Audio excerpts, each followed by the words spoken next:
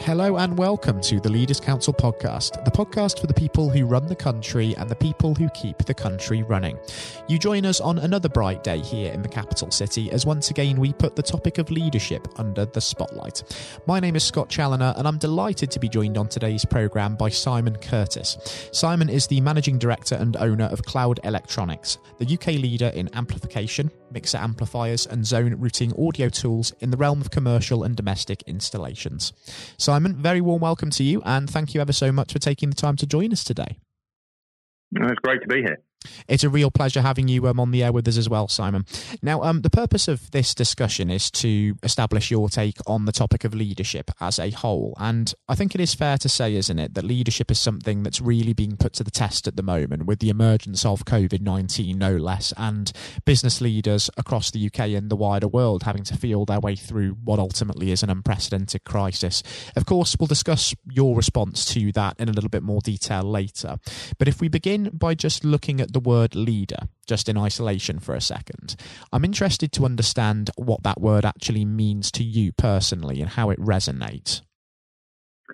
Yes, I think you're absolutely right. At these extraordinary times, you're asked and challenged with difficult decisions and choices, and leadership really does get tested at these times.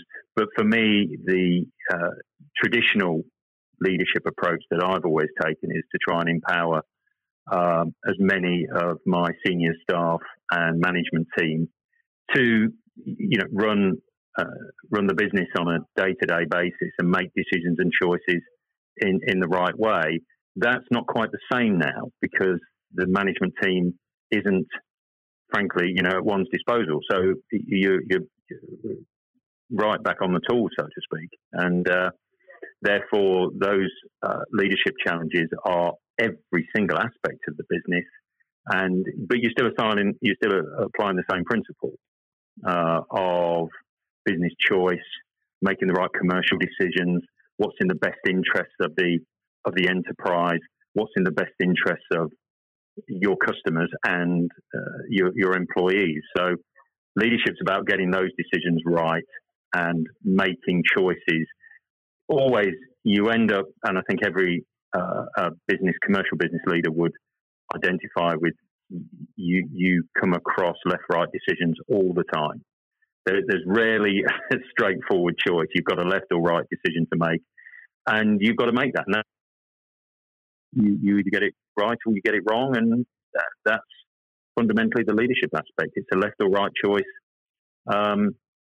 Almost constantly you're challenged with that choice, and that's how I see the leadership decision is making those choices. Leadership is about making decisions. I think that's absolutely right, Simon. And if we think about your leadership style for a moment from a people management perspective, how would you describe that?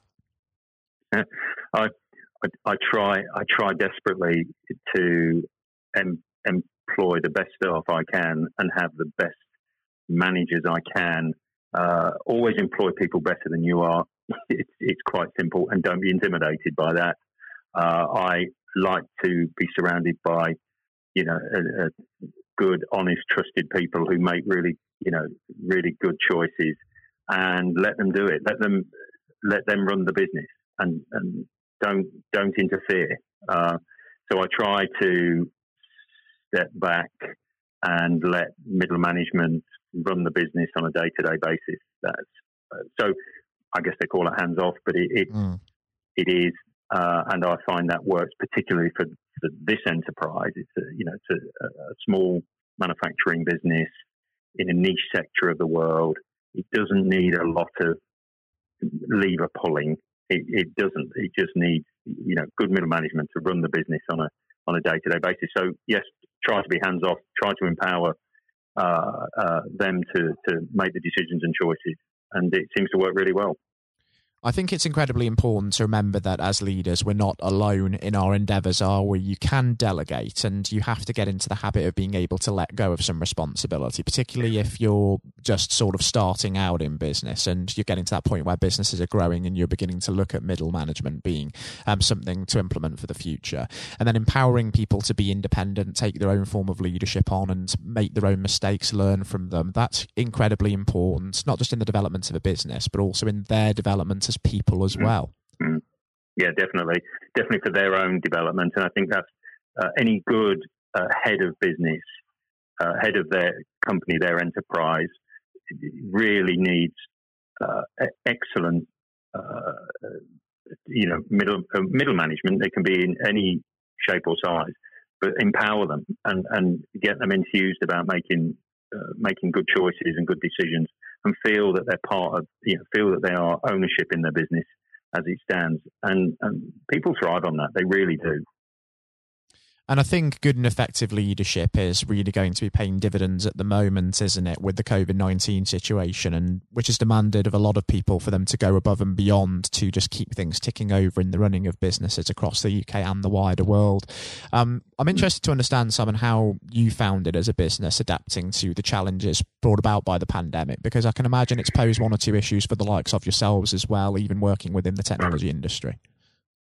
Oh gosh, yes. Well, we're in a particularly our sector and sweet spot is hospitality, retail, entertainment, health, fitness. I mean, the category, the sectors that have been seriously damaged and affected by a pandemic, and literally on the 23rd of March, our business just stopped dead. There was no orders, no sales, nothing. Because we were supplying to hospitality retail, and so we got hit instantly and very severely. And only now are we starting to see a little uptick in demand, mainly international exports, I'm pleased to say. But we got hit very hard. So we're in a niche end of technology in those retail and hospitality sectors.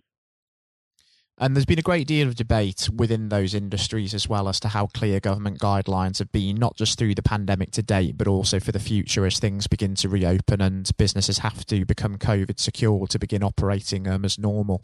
In your case, how do you feel the guidelines have been in terms of clarity and transparency? Are you comfortable that you have known exactly what's been expected of you and what's going to be continually expected of you, or does that also go for the industries that you work with as well?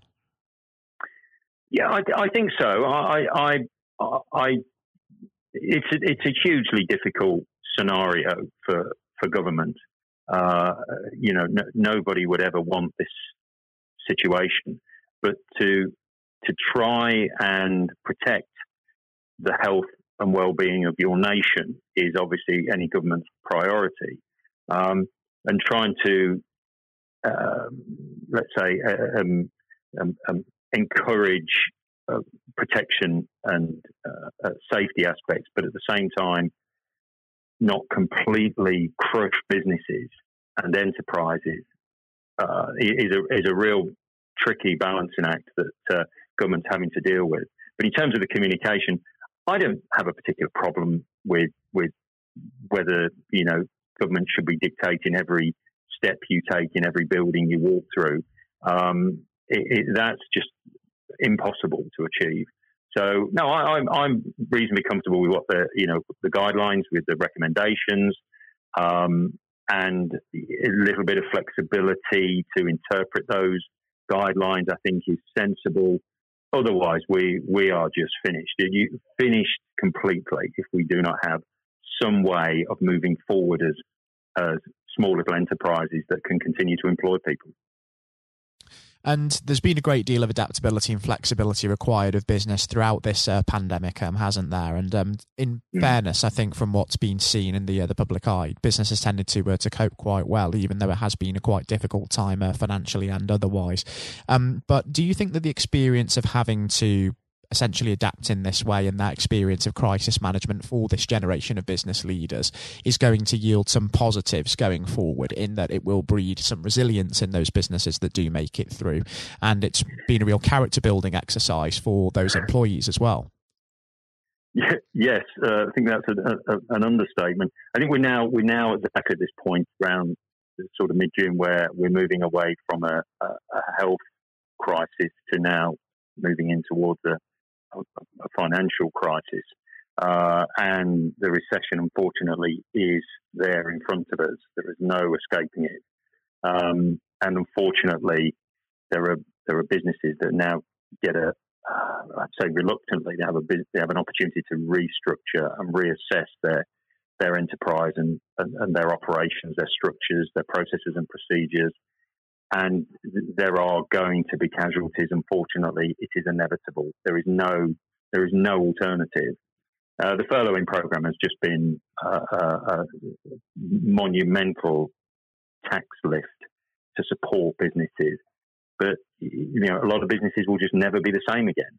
Their operations, their world will just never be the same following this because of the damage, unfortunately, that's been inflicted. It's the suddenness of it that has caused at least with recession, you kind of have a sort of approach to it. But with this, there was no real approach. It was literally overnight stop. And that's really difficult to manage and facilitate as the small enterprise. So there's going to be the real work is about to start. Let's put it that way.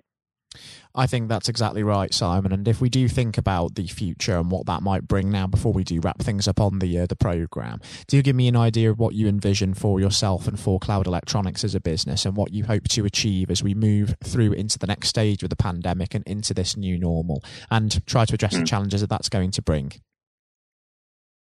Well, there's a fundamental restructuring and resizing of the business that's just inevitable, and that will force us to be more efficient, to be leaner again, to look at cost through a different focus, look at productivity, and look at the efficiencies of the business, because you're forced to do so. You don't do those things in the let's say busier or more successful times because you haven't got the time and you don't have the appetite. Let's put it that way. Whereas now it's forced upon you because it's inevitable, and you respond in the right way. You micro manage cost at a far more detailed level, and focus on marketing communication, how that changes. There's going to be less travel. There's going to be less direct engagement with customers. So there's going to be much more remote tutorial. So the whole marketing approach will change too. And there will be other casualties along the way. So some of my competitors are going to suffer. Some of my customers are going to suffer. It's just a different landscape that you're looking at going forward. And it's trying to cut your business shape to match how you see the outlook and the vision over the next 12 to 24 months, I fear. It's going to be certainly a very interesting and uncertain time, isn't it, as we sort of move into, as you say, the economic crisis, and just see what sort of shape the recovery is eventually going to take. And it's all well and good speculating about that, Simon, but I think it would actually be much more informative if we could have you back on the programme in a few months' time, having discussed these issues briefly today, to talk about what exactly has changed in the time between and what more work needs to be done to get us back on the right track. Great. Lovely. I'd love to. I think that would be fantastic, not just for myself, but from a listener's perspective. It's a shame that we don't have more time today, or we could, of course, wax lyrical about it long into the afternoon, I'm sure. But it's been a real pleasure, Simon, really having you on the programme for certain. I've really, really enjoyed our discussion. And most importantly, until we do touch base again in the future, do continue to take care and stay safe with all still going on, because even though we are moving into what is the next stage of this pandemic situation, we're certainly not out of the woods with it yet, and there's plenty of time for things to regress. You're right. Stay safe. Be good. That was Simon Curtis speaking, the Managing Director and owner of Cloud Electronics. Coming up next on today's programme, I'll be handing over to Jonathan White for his exclusive interview with former England cricket captain Sir Andrew Strauss. Since his retirement, Sir Andrew has become the Director of Cricket for the England and Wales Cricket Board. But during his playing days, he joined an illustrious club of just 3 England captains to have secured the Ashes both at home and away in Australia. He also became the England skipper during his tenure with the second highest number of Test victories an England captain has ever chalked up in history. Quite impressive. And I hope that you enjoy listening just as much as Jonathan relished speaking with Sir Andrew. That is coming up next. Hello and welcome. I'm Jonathan White, and today we are joined by Sir Andrew Strauss, former captain of the England cricket team and former director of cricket at the ECB. Sir Andrew, thank you very much for joining us today. Real pleasure to be here. Thank you. The pleasure is all of ours. You know, and you've had a distinguished career, as I said, both on and off the pitch in English cricket, recognised not least with your knighthood for services to sport just last year. So congratulations on that. Yeah, thank you. Now, there have been ups and downs in the career, like any career, including public and private disagreements with certain individuals. And on that front, I think what everybody wants to know, have you finally forgiven Marcus Trescothick for giving you that stupid Lord Brocket nickname?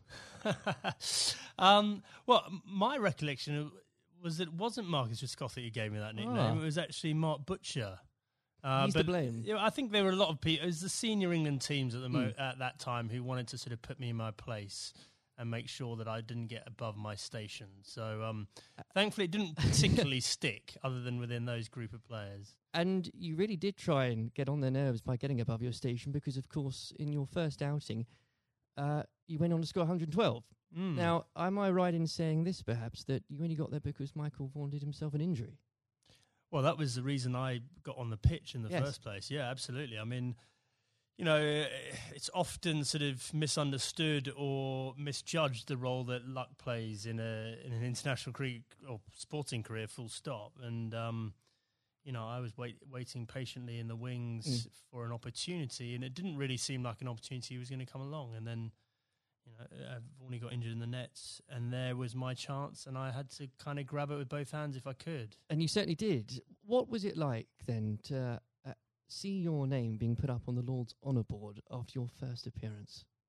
Yeah, look, I'd just been transported to a completely different world almost. I was a Middlesex player, I was captain of Middlesex, all my focus was on helping Middlesex sort of win the championship and whatever.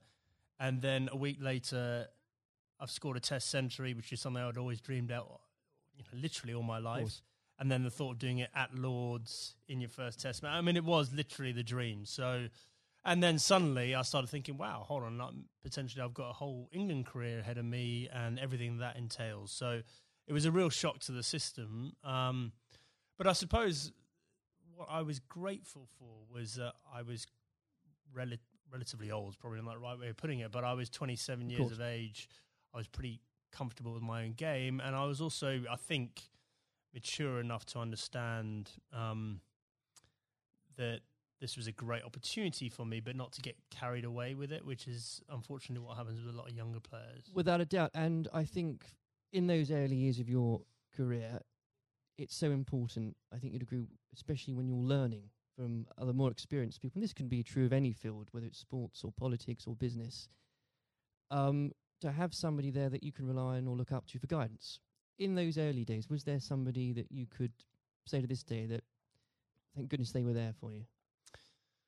Well, I think in preparing me for international cricket, Justin Langer was a massive source of advice for me. So he was captain of Middlesex a couple of years beforehand and really helped me understand what I needed to do to get there. But then I think on the day-to-day basis, my wife Ruth played a huge role, you know, just in terms of, because I think there is that real danger that you get carried away with it and you think international sport in that goldfish bowl that, you know, you're more important than you were previously, or that whole world is the real world. And obviously all we know is that the real world, nothing's changed other than other people's perception of you. And you need that grounding. And again, that can be true of so many different areas of life. I think so, yeah. I mean, very easy to get caught up in it and end up doing different things being with different people, sort of trying to enjoy everything that goes with international cricket rather than focusing on the actual international cricket. And itself. in those early days, Andrew, there were lots of examples where you could have got carried away because that team accomplished so much. I think for a lot of people, the 2005 Ashes series is one of the greatest sporting moments of this country's history. Now, we could chat for hours about that, but I know I wouldn't be allowed to, and you've got other places to be, so we can't do that. But if I may, I would love to ask what your highlight was personally for that, but perhaps more importantly, as a team, how were you able as a group to deal with the pressure no doubt you were feeling? Yeah, well, the pressure is like nothing else that I experienced before or after, because, I think it's easy to forget how much of a holy grail the Ashes was back then. We hadn't won it for so long, and it seemed like we'd come up against these invincible Australian teams year after year. So, the closer we got to it, the harder it became. I remember Ashley Giles walking into the dressing room for I think it was in the final day of the series, and I looked at him and he looked absolutely terrible, like just white of a sheet, grey. He looked like aged about 5 years. I went, God, Charlie, you're not looking too good.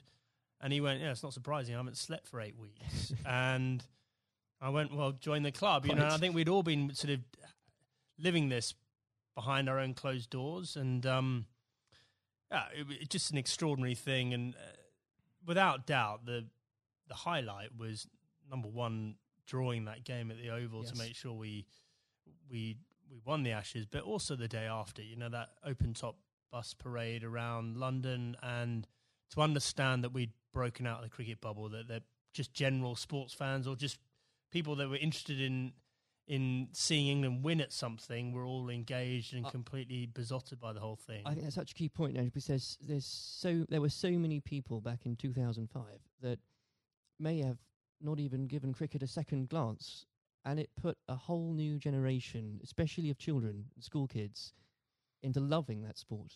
And so beyond the actual competition itself, what a fantastic thing to be able to say was accomplished for absolutely.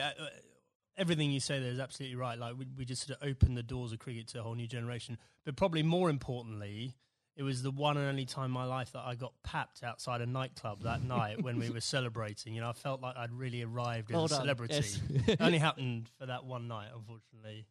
But I did ask for a highlight, and if you didn't perhaps give a specific one on the pitch, so I would suggest perhaps that catch at Trent Bridge. No. I mean, the catch at Trent Bridge was, you see a ball, you stick out your hand and it goes in. I think my personal highlight was I scored 100 in that fifth Test match under real pressure, and that was one that, that wasn't a moment, that was a number of hours, and I had to dig pretty deep to do that. Now, obviously, not that long later, and you were lucky enough and the privilege, I'm sure, no doubt, to serve as captain. And whether you like it or not, you become the focal point of criticism. You were looked on, up to, and relied upon to be strong, especially when the going gets tough. You become a leader in many senses of the word. During your time as captain, what qualities does one require to fulfill that role? Well, a fair amount of resilience for starters. You're absolutely right. I remember when I got the role, it did feel like the biggest sort of poison chalice of all time, and the sort of a litany of England captains had sort of been churned up by the job prior to me taking over. So there was that sort of realization this is going to be a tough thing to do, and you're going to have to dig pretty deep. But I think actually the most important thing was sort of just pushing all that noise to one side and just clarifying, okay, if I'm going to do this job, what is it that we really want to achieve out of this? And so suddenly that becomes a bit more exciting and a bit more enticing, the idea of, well, we can do something that's never been done before here, and I've got the opportunity to play my part in that. So, I think that was a big part of it for me. I think a lot of those qualities around leadership, I don't think you have them until you're in that situation. Absolutely. It's very hard to prepare yourself properly for those situations. And when managing, a team. You're required to manage, of course, what some people could call big personalities. Others could use different, shorter words. How poisonous can it be, when players, and indeed, and this applies again to so many different areas of life, when individuals think they are perhaps more important than a team? Well, I think probably worth broadening out that a bit. You know, I think there are all sorts of different people that you have to sort of contend with in a team environment, and the job of the leadership or the management is to try and sort of gel them all together and get them bought into what you're trying to do and whatever. So, you know, there are some people that are a bit more self-absorbed. There's some people that are slightly more maverick in the way they view the world. There's some people that are very quiet. There's some people that are, you know, perhaps very worried about what might go wrong. And so you've got to try and understand all these people individually and try and get the best out of them. But yeah, there was definitely a line there for me in terms of embracing difference up to the point where someone following their agenda was going in a completely different path from the team's agenda. And, you know, if and when that happens, that should be a problem for a leadership. And if it isn't a problem, then you're not doing your job properly. Absolutely. And with all that in mind, actually, and perhaps this is a bit of a mean question, but what advice would you give to others in a similar position, leading a team, being looked up to? What would be the key advice you'd give to them, and that you couldn't really do without it?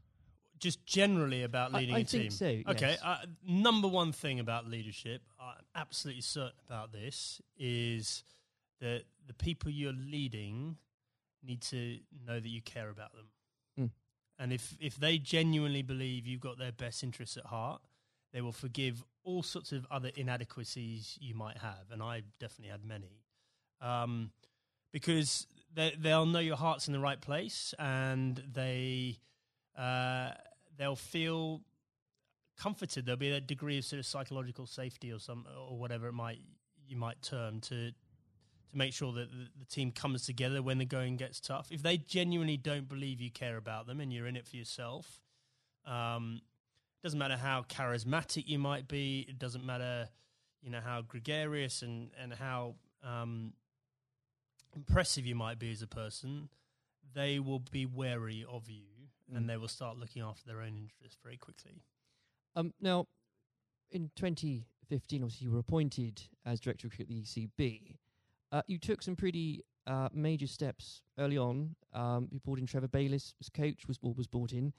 You put a much greater emphasis on limited overs cricket. Now, in the abstract, what had you identified that needed to be changed for English cricket?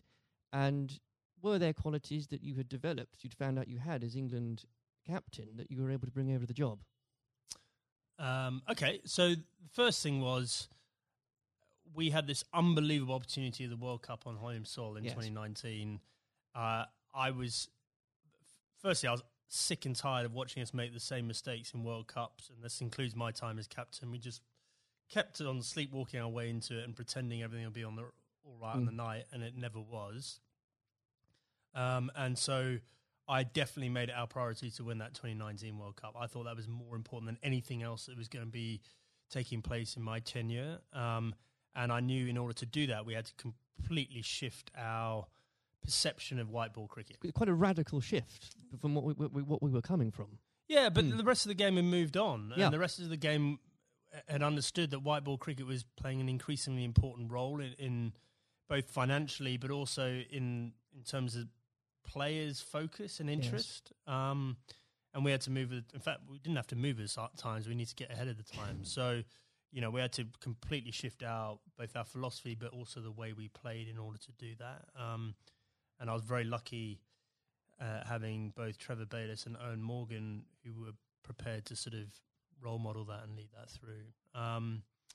And the second part of your question around what had the England captaincy sort of done to prepare me for the role, I think I was comfortable leading. I knew the environment. I knew what I was getting myself into. And in the early days, I could leverage some of the relationships that I had with the players. But actually, I found it a very different challenge because you are so far removed from what's going on the ground. Right. And so, you're relying on other people to have to, buy into what you want to happen and then do it themselves. And often, in different time zones in different parts of the world. So that was a very new experience for me. Well, I think the strategy paid off, and I don't know about you, but when watching that World Cup final, again, as so many people did in this country, it's once again inspired another generation of especially school kids who, again, might not have given cricket a second look, who have now become avid cricket fans. I know of some, and what a wonderful thing that must be. Yeah, it was an incredible day, wasn't it? I mean, I think in our vision, like when we're talking about the opportunity of winning the 2019 World Cup, I had this vision in my mind of Lords on a sunny day and a close finish and the incredible kind of, emotion that went with it. No one could have dreamt how it played out. I've never seen anything. I've never seen a game of cricket like that in my whole life, and for it to be the World Cup final was quite extraordinary. I know some fantastically avid cricket fans who were Googling there and then what exactly the rules became, because so was I, actually, yeah. Absolutely. Now, Andrew, in your wife's memory, you established the Ruth Strauss Foundation last year. In doing so, whether you'd admit it or not, yourself and the foundation has become an inspiration to thousands, husbands and wives, mothers and fathers, sons and daughters. Please do take some time, if you wouldn't mind, and to explain to the listeners the work the foundation does and what it's been like to lead a project like that. Yeah, thanks. Well, look, I mean, we obviously had a very tough journey as a family. First of all, Ruth being diagnosed. Ruth was someone that was always well. You never think she was going to be someone that was sort of laid down by cancer. And for us to find out that she had lung cancer was extraordinary. She'd never smoked a cigarette in her life. And I think we all had this perception of lung cancer being a smoker's disease. Absolutely. And so just having gone through the experience and obviously some very low times and us coming to terms with the fact that Ruth had stage 4 cancer and she was going to die, we learnt a lot in that process. And thankfully we had time for me to speak to Ruth before she died about legacy and what we could do to make something positive come out of this experience we'd all been through. And so after she died in December 2018, I came back and launched a foundation with two focuses. Number one, to fund research into these rare forms of lung cancer. These are the non-smoking lung cancers. 5,000 to 7,000 people each year in this country are diagnosed with these. No one knows why they're getting them, but they're on the increase, and it's young women that are affected more than men. Extraordinary numbers. Yeah, I mean, in the list of top 10 cancers, it's number 8. Rare forms of lung cancer, number 8. So it's not really rare. It's probably a misnomer, but it's, we're really lacking in funding and understanding. And then the second element, and probably this is in some ways more pressing, is to help cancer, anyone who's got cancer who has an incurable diagnosis, to help them and their families prepare themselves for death. And so in order to do that, we need to be able to find ways of them having open conversations with each other, because if you do this well, it should help the bereavement afterwards if you're well prepared for it. It's not something people like to do. I was very lucky that Ruth wanted to do it. But also we have to have that debate about the taboo of death and, effectively how uncomfortable we are talking about it, and certainly how bad we are preparing for it. If you think for a moment about antenatal classes before you have your baby, like how we're preparing you for how your life's going to change, and we do nothing around death, even though we're all going to experience it in one way, shape or form. And, I think as a society we need to be better than that. We've come a long way in so many different areas, and especially around mental health, and we can do better about death. There's no doubt about it. Well, I think the foundation is leading the way in breaking taboos on that front, because they need to be broken. I know the foundation is going out some events later this year, so if you could tell us about some of those, that would be... Yeah, so we've got a couple of big ones coming up. So the Westminster Mile, which is a very inclusive, if you're thinking about think about a marathon, but just think about just doing a mile of a marathon rather than 26. Sounds ideal. So we've got grandparents, we've got little kids, we've got people pushing prams, so that we're going to get as many people as possible to play their part in that and raise some funds. We've got the Red for Ruth Day at Lord's again, so that was an incredible day for us last year. Whether you were there or not, especially if you were there, I mean to say, but whether it was the photos in the papers the next day, what an I think it was the 15th of April, wasn't it? What an extraordinary day, and what an overwhelming day that must have been for you. Yeah, absolutely. Well, I mean, an Ashes Test match is a big day anyway, and then for us to have that extra element of the Red for Ruth Day and to see the wave of support, it was just myself and the boys were incredibly profoundly affected by that in a good way. We felt so much love and support there. And then the foundation is directly benefited hugely by the funds raised. And we want to take it up a gear this year and make it more of a community thing, not just the day at Lord's. I even saw some of the stuffiest members of the MCC, Andrew, wearing red. So what an extraordinary thing. Yeah, well, a lot of them wear red trousers anyway, I think. But no, absolutely. They were right behind us. And, we really want that to be something that's embedded in the English summer, just like the McGrath Foundation Days in Sydney in Australia. Well, it's been a complete inspiration, and I very much hope we can talk about that perhaps late in a few months as well. Absolutely. Before we go, as I'm conscious of the time, it's also an exciting year for domestic cricket, not least because of the introduction of the 100, not without its critics, Andrew, I know you're a big proponent of it. The Blast has clearly shown that the short form of the game has brought cricket to a new and growing audience, exciting games. What do you say to those that ask, why do we need the 100 as well? So the 100 is the most important step forward in domestic cricket in this country ever. And the reason for that is that increasingly, there's two things. First of all, we need to break out of the cricket bubble. So the Blast followers tend to be the same people that follow other cricket. Right. And therefore, that's a small audience and potentially a declining one over time, even though the Blast sales are increasing. We need to break out of that and try and get more general sports fans into cricket. But more importantly, just the way the tournament's set up, and it's one game a day over a 6-week period, broadcasters will pay money for that. And therefore, what we're trying to do is reduce our reliance on international cricket paying all the bills. If you think about Test cricket and some of the issues around the world, we just can't rely on that money coming in to fund the game. So we need to find another way of doing that. I just think it's going to be an incredible success. I'm so excited about it. I know there are people that are worried about it, but in 2 or 3 years' time, we're going to have our own short form tournament that will rival the Big Bash, and we'll be moving towards the IPL. And those are two enormous events out there, and we can have our own version of that ourselves. I can feel your enthusiasm for it. As an Essex fan, I'm still stumped as to, I think I'm going to have to choose between either supporting a team based at the Oval or a team based at Lord's. I'll get over that, but I'll have to do it. Well, surely it's got to be the Lord's one, right? Of course. Yeah. Sanjay, it's been an absolute pleasure discussing that and everything else with you today. Thank you very much. Cheers. This has been the Leaders Council podcast. Thank you for celebrating excellence in leadership with us. I've been your host, Scott Challoner. Until next time, goodbye. Thank you for listening to our podcast.